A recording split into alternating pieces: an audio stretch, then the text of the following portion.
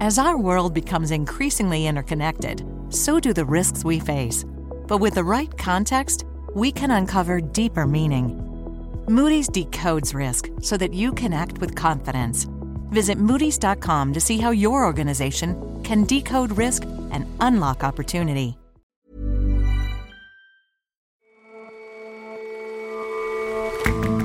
Hello and welcome to The Intelligence from The Economist. In London, I'm John Fassman. And back in South London, I'm Jason Palmer. Every weekday, we provide a fresh perspective on the events shaping your world. The east of Congo is as complex as it is bloody, a mishmash of armed groups and historically violent relations with neighboring Rwanda and Uganda. We examine the return of M23, a particularly well-armed militia that's rekindling regional rivalries. And Brexit dried up the supply of foreign workers who kept Britain's agriculture sector humming. Without them, unpicked crops have rotted in the field. But one firm may have found a solution. It looks like a fridge, and its name is Sprout.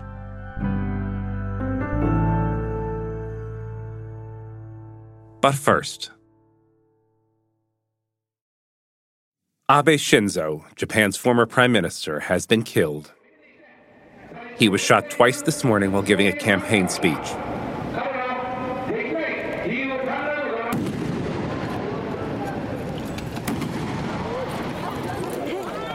The suspected shooter was immediately caught and arrested.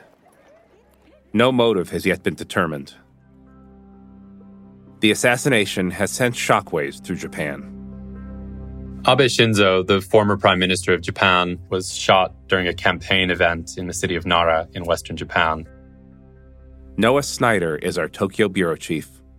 He was meeting with supporters on a local street, unprotected, when a gunman approached from behind, shot him twice, once in the neck and in the chest.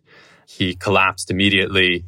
There's photos from the scene that showed him receiving CPR with blood seeping through his white shirt. He was rushed to a hospital nearby. And as we're recording now, I've just learned late afternoon time here in Japan on Friday that Abe has been pronounced dead. So tell us more, if you can, about the event at which he was shot and the sort of circumstances of the shooting. So Mr. Abe was stumping for a candidate in upcoming elections. Japan is supposed to have upper house elections this Sunday, July 10th. This is the last of the campaign stretch. And Mr. Abe was campaigning really in open view in the streets, which is typical for Japanese politicians. This is a country where both gun violence and political violence are extremely rare. Politicians tend to get up close and personal with voters, and security is often laxer than it would be, for example, at big political rallies in the US. Because this kind of thing is so shocking and really, for many, unfathomable. Noah, what do we know about the assassin? So far, we know it was a Japanese man named Yamagami Tetsuya, who's 41 years old. He was arrested on the scene, and we don't know much, if anything at all, about his motives. He supposedly has used perhaps a homemade weapon, a gun-like piece of equipment, as a police spokesman said. Some Japanese media have reported that he once served in Japan's self-defense forces almost 20 years ago, but we know very little about the shooter and very little about his motives at this stage. So tell me about Abe Shinzo himself, his legacy, what he's known for, how he's remembered politically. Abe was modern Japan's most consequential leader. He was prime minister twice, once for a very, very brief stretch in 2006, 2007, and then again from 2012 to 2020, which was the longest run of any post-war Japanese leader. And in many ways, he transformed the country, in particular when it comes to Japan's foreign policy and Japan's defense policy. Abe's political raison d'etre was to bring Japan out of the post-war era. That is to say, to bring Japan beyond the shackles of the constitution imposed by America after the Second World War. And that meant having a Japan with more robust defenses of its own, a more robust military of its own, and more both legal and financial capacity to act in the world. So Abe transformed Japan's role as a global actor, and he transformed the way Japanese power is wielded. Now, those changes were controversial, polarizing even inside Japan. Some of the reforms he made to Japan's security laws in 2014 and 2015 drew large protests here in Japan. But even during the time of those protests, it would have been really impossible to imagine an act of outright political violence like this. So that's policy. Let's talk about politics for a moment. He was one of the few world leaders to have a close working relationship with both Barack Obama and Donald Trump. What kind of politician was he? Well, a canny one, as his long time in office shows. He was really adept at both playing the factional politics within the LDP, positioning himself in a way where he used some of his economic policies, some of his more popular domestic moves to give himself space to do some of the more controversial things when it came to security and foreign policy. He was really a master of wielding power within the LDP, Japan's longtime ruling party. And at the same time, he was a chameleon-like figure internationally. I mean, he was able to build relationships with a range of figures. He ingratiated himself to Trump, recognizing just how important America is to Japan's security in the context of the U.S.-Japan alliance. But perhaps most importantly, he was the face of a country that hadn't had an international face for quite a long time. Before Abe and in his first stint as prime minister, the country had gone through what they called a revolving door of prime ministers, short-lived leaders, one after another. So in some ways, political stability proved to be his greatest legacy as a leader. And Noah, you met him, if I'm remembering right, 6 weeks ago. What was your impression of him personally? Yeah, I did meet Abe recently. I sat down for a long interview with him, in part because he's continued to play a really outsized role in Japanese politics, even since resigning as prime minister in late 2020. He returned to the Japanese parliament, the Diet, and he heads up the largest faction within the ruling party. And he's really used his prominence to shape the debate in Japan, especially on security and on foreign policy. And my impression talking to him was that he still had a lot of unfinished business.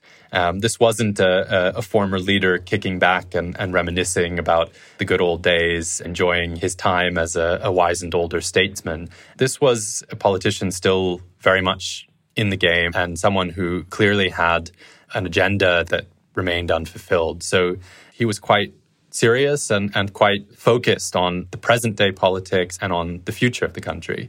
I would also say there was no sign that I saw that he was worried about his own physical security, no sense that threats were mounting or that he had to change the way he operates. He seemed quite relaxed. He met me alone in his office. So this must be an enormous shock for everyone around him.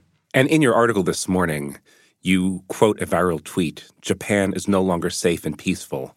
And as you mentioned, Abe Shinzo was speaking to a crowd without barriers, and politicians in Japan generally travel with far less security. Do you think that will end in the wake of Prime Minister Abe's assassination? It's still early days, and it's hard to say exactly how this will ripple through Japanese politics and Japanese society. But I think it's clear that this is going to reshape the country far beyond this weekend's vote or the question of how politicians meet with their constituents. I mean, I think, of course, we will see more security and a tighter environment around those events. But I think fundamentally, as that tweet suggests, this has really fundamentally shaken some assumptions that people in Japan held dear. This sense that Japan is an oasis of stability and a nation free of gun violence of this kind. And I think those assumptions will clearly change in the wake of this assassination. The bigger question is where those changes lead. Japan is a place that, historically speaking, has been transformed by large external shocks, whether they're natural disasters, tsunamis and earthquakes, or geopolitical disasters, or the Second World War. External shocks have a way of transforming the system here in really profound ways. And I think there's a good possibility that Abe Shinzo's assassination will come to be seen as one such shock. All right, Noah, thanks so much for your time today. Thank you for having me.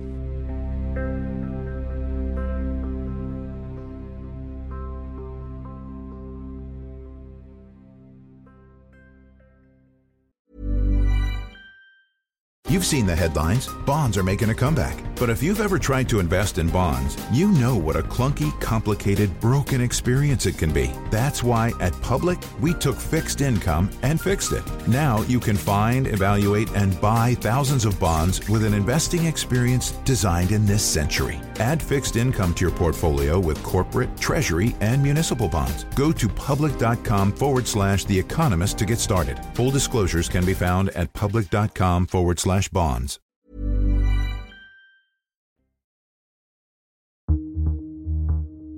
Rising violence in the east of the Democratic Republic of Congo has deep roots in the past, making for a worrisome future in the region. The Second Congo War, the so-called Great War of Africa, lasted nearly 5 years, starting in 1998. It involved neighboring Rwanda, Uganda, Angola. Perhaps as many as 5 million people died in eastern Congo, mostly of war-related hunger or disease. Today, more than 120 armed groups prowl the region, some with political aims, most just bandits in it for the mineral wealth. It's a complicated picture. The militias are often formed along ethnic lines in a part of the world where those cross national borders and evoke terrible memories. Les jeunes les demandent, tous les Congolais les demandent. Quand un pays vous attaque, vous ne pouvez pas être en relation diplomatique avec lui. Tensions between Congo and Rwanda are rising once again over the re-emergence of a particularly ambitious rebel group. Yesterday, the two countries agreed to begin a de-escalation process, but eastern Congo remains fractious and dangerous. When Felix Tshisekedi, Congo's president, came to power after a rigged election in 2019, he said he would bring peace to eastern Congo. John McDermott is our chief Africa correspondent. But perhaps unsurprisingly, that has proved difficult. And why is that? The region's main city, Goma, is 1,600 kilometers away from Kinshasa, Congo's capital, and there are 9 other African capitals that are closer. So it would be hard for any government to get a grip on what's happening there, never mind one that's as weak as Congo's. And in the recent months, we've seen that government forces there are in danger of being overrun by just one of the many rebel groups. This one's known as M23. And tell us about them. Why are they the threat? M23 is led by ethnic Tutsis, the minority group that runs Rwanda today, and was the main victims of the genocide in 1994, which was perpetrated by the then Hutu-led Rwandan government. M23 emerged into prominence in 2012 with the backing of Rwanda, according to the UN, and its arrival prompted the formation of a UN force. And those troops, together with some international pressure, caused Rwanda to cut its supply lines to the groups. And by 2013, the group, which had taken quite a lot of territory, including Goma, had splintered and fled into neighboring Rwanda and Uganda. Neither of these countries went after the group's leaders, so they remained dormant for several years. And we think in about 2017, they slipped back into Congo, where they've laid low until the past few months. And so what's happened over the past few months then? What kind of headway are they making? They've made quite a lot, if not as much as they did about a decade ago. In recent weeks, they've displaced tens of thousands of people, and they've attacked army bases and captured a little bit more territory. On June 13th, they seized a town on Congo's border with Uganda, where they've been taxing cross-border trade to get income for their fighting. And while the latest offensive is confined to a small patch of North Kivu, which is one of the regions in the east, there are fears that M23 could recapture Goma, a city of some 2 million people. And there are further concerns that things could get even worse. How do you mean? In what ways could things get worse? Well, the M23 is one of the better armed gangs of rebel groups in the east of Congo. It has quite sophisticated firepower. It can shoot down aircraft, which has added weight to accusations that it was behind the shooting down of a UN helicopter back in March. And there's also indirect effects of M23's resurgence as well. So Congo's army has had to redeploy troops that were previously fighting jihadists affiliated to Islamic State. That's a group called the Allied Democratic Forces, or the ADF. And perhaps most importantly, the return to prominence of M23 tragically signals a renewed meddling in eastern Congo by the country's neighbours. They have been doing this on and off for many years due to a combination of a desire to go after rebel groups they oppose and a desire to take control of the lucrative minerals beneath the soil there. And whenever there's more interference in the east, there's a lot more to worry about. And given the history here, how does neighboring Rwanda fit into the conflict this time, now that M23 is resurging? Well, it's a bloody and complex picture. Congo's government accuses Rwanda of once again backing M23. President Paul Kagame of Rwanda says that isn't happening and lays counter-accusations that Congo's army is supporting a rebel group that opposes his government. As ever, the truth is quite difficult to figure out, but there's certainly danger of further violence. This week, Mr. Tshisekedi told the Financial Times that he could not rule out the possibility of war between Congo and Rwanda. And even if it doesn't get to that, whenever there are tensions between the two countries, there's always a risk of ethnically based mob violence and ordinary people getting caught in the middle.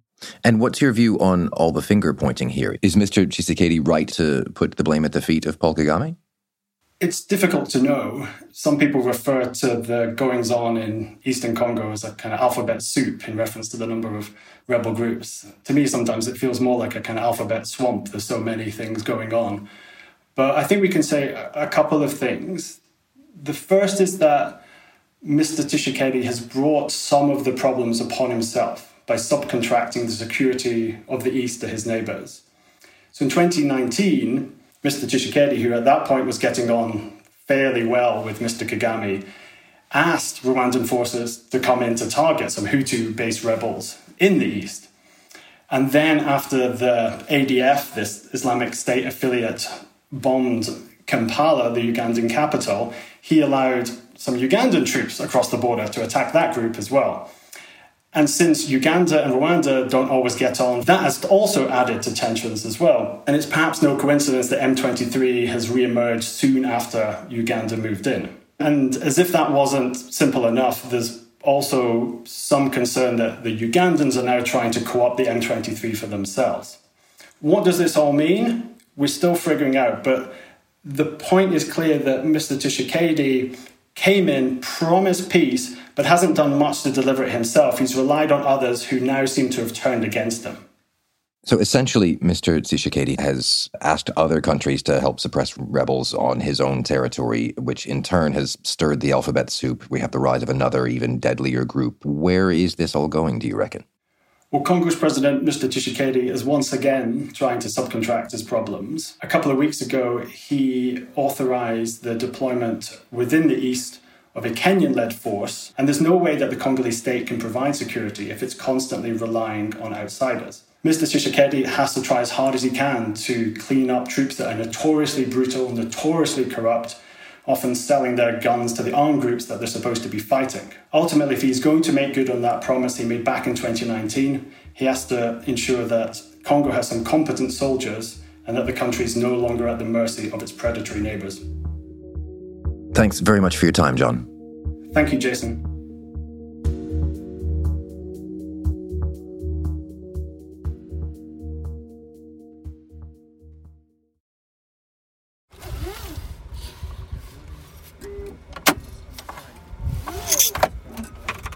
What you're hearing could be the sound of the future of the British countryside. I heard it when I found myself last week in a muddy field deep in the English countryside in Gloucestershire. Catherine Nixie writes about Britain for The Economist. Running down the length of the field are these neat earthen mounds. It looks like it's just been ploughed, with short stalks poking out of the top. And they are asparagus, that very odd, very fast-growing vegetable, part tree, part triffid. If you cut it one morning and come back the next day, then the field has returned. When I was there, driving over the top of those mounds, making that noise that you could hear there, was a large robot hunting out those asparagus spears. Now, as you and our other listeners can hear, I'm not English, so this supposition of mine may be somewhat prejudicial, but I don't tend to associate bucolic English fields with clanking robots. No, I know, and nor asparagus, which is sort of the most English of all vegetables. It's picked from St. George's Day until Midsummer's Day. And English fields, no, they're associated with traditional farming and green and pleasant land, but that might be changing.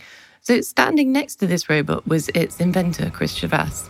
I'm one of the founders and CTO of Muddy Machines. We're based in a field just outside of Gloucester with an autonomous asparagus harvesting robot, which we call Sprout. So he calls his robot Sprout. What does Sprout look like? Well, I hate to be disappointing, but Sprout pretty much looked like a fridge on wheels. It is not a kind of sleek ex machina android type of robot. It was sort of a U-shaped fridge on wheels, and it rumbled over the field quite slowly. And underneath it, it had a selection of cameras and other clever little sort of nipping and tucking tools.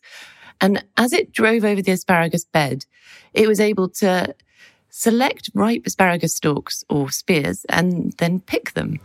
Chris explained how it worked. So there's a camera on the side of the machine which is looking out across the asparagus bed. Using the camera image and a deep learning algorithm to detect where each of those spears are and then measure the length of the asparagus. And if it's long enough, the end effector, the tool, harvesting tool, will then pick each of those spears and drop it off at the side of the machine. It's not an easy task. Harvesting is really hard for robots. Leaves confuse them, bumps baffle them, colours stymies them. There's an idea called Morovich's paradox, which says that what's easy for us is hard for robots, and vice versa. And they find picking really difficult. There was a study done to find the easiest and the trickiest crops for robots to harvest. And aubergine was bottom because it's delicate for one thing and the foliage gets in the way. And asparagus came out on top. So Sprout is clever enough to avoid picking the spears that are too small, and it can operate relatively independently, tottering along the length of the field, picking out this fast-growing vegetable.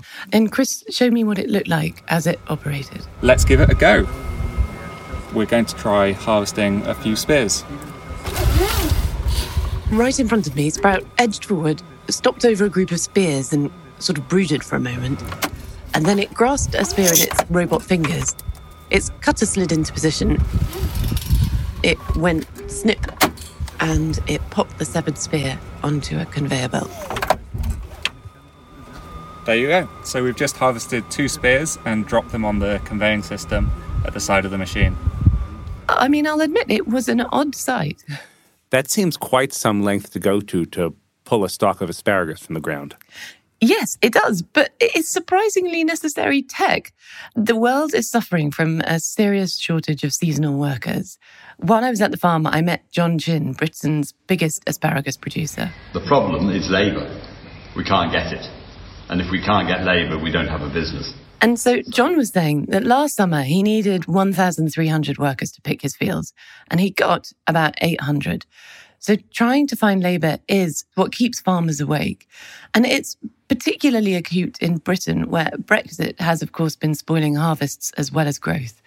The seasonal workers just aren't coming to the country from Europe anymore. And so last summer in Sussex, peas rotted in fields. In Cornwall, daffodils wilted where they grew. Everywhere, farmers are suffering. So could robots be the solution? Well, Sprout is still in development. It's pretty nifty, but it's not available to all farmers yet. But innovation is definitely happening. And John Chin is optimistic. His dream would be to see a herd, that's what he thinks of them as, a herd of robot pickers in his fields next year. I want to start quietly next year with 100 robots. He would like to see 100. It's unlikely that he'll get quite that many, but he really needs them. Because for him, the stakes are high. We don't get labour, we don't have a business. The UK imports asparagus instead of letting us bring in pickers. And you won't be able to buy English asparagus, but you'll be able to buy Peruvian asparagus. He says that the stress on farmers to find seasonal workers is now so bad that if they can't find a solution, then they'll just all give up soon. So without fast innovation and perhaps a fleet of kind of nifty robots, British asparagus may no longer be on the menu. Let's hope that doesn't happen. Catherine, thank you so much for joining us. Thank you for having me.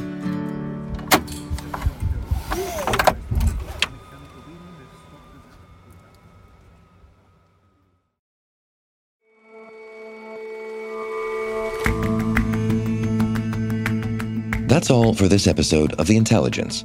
The show's editors are Marguerite Howell and Chris Impey, and our sound engineer is Will Rowe. Our senior producers are Sam Westron, Jack Gill, and John Joe Devlin. Stevie Hertz is our U.S. audio correspondent, and our creative producer is William Warren. Our producers are Rory Galloway and Alizé Jean-Baptiste, and assistant producer Abisoye Oshindairo, with extra production help this week from Elna Schutz and Emily Elias. We'll all see you back here on Monday.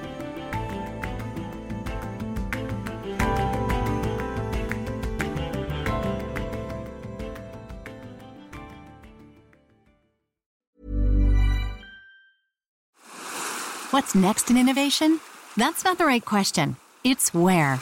Puerto Rico is more than just a tropical paradise. It's an innovations paradise, where startups and global players coexist in a vast and vibrant ecosystem, where talent runs deep, highly skilled, and bilingual. Plus, Puerto Rico has the most competitive tax incentives in the U.S. If you believe your business can go anywhere, this is the place to bring it. Find out more at investpr.org/economist.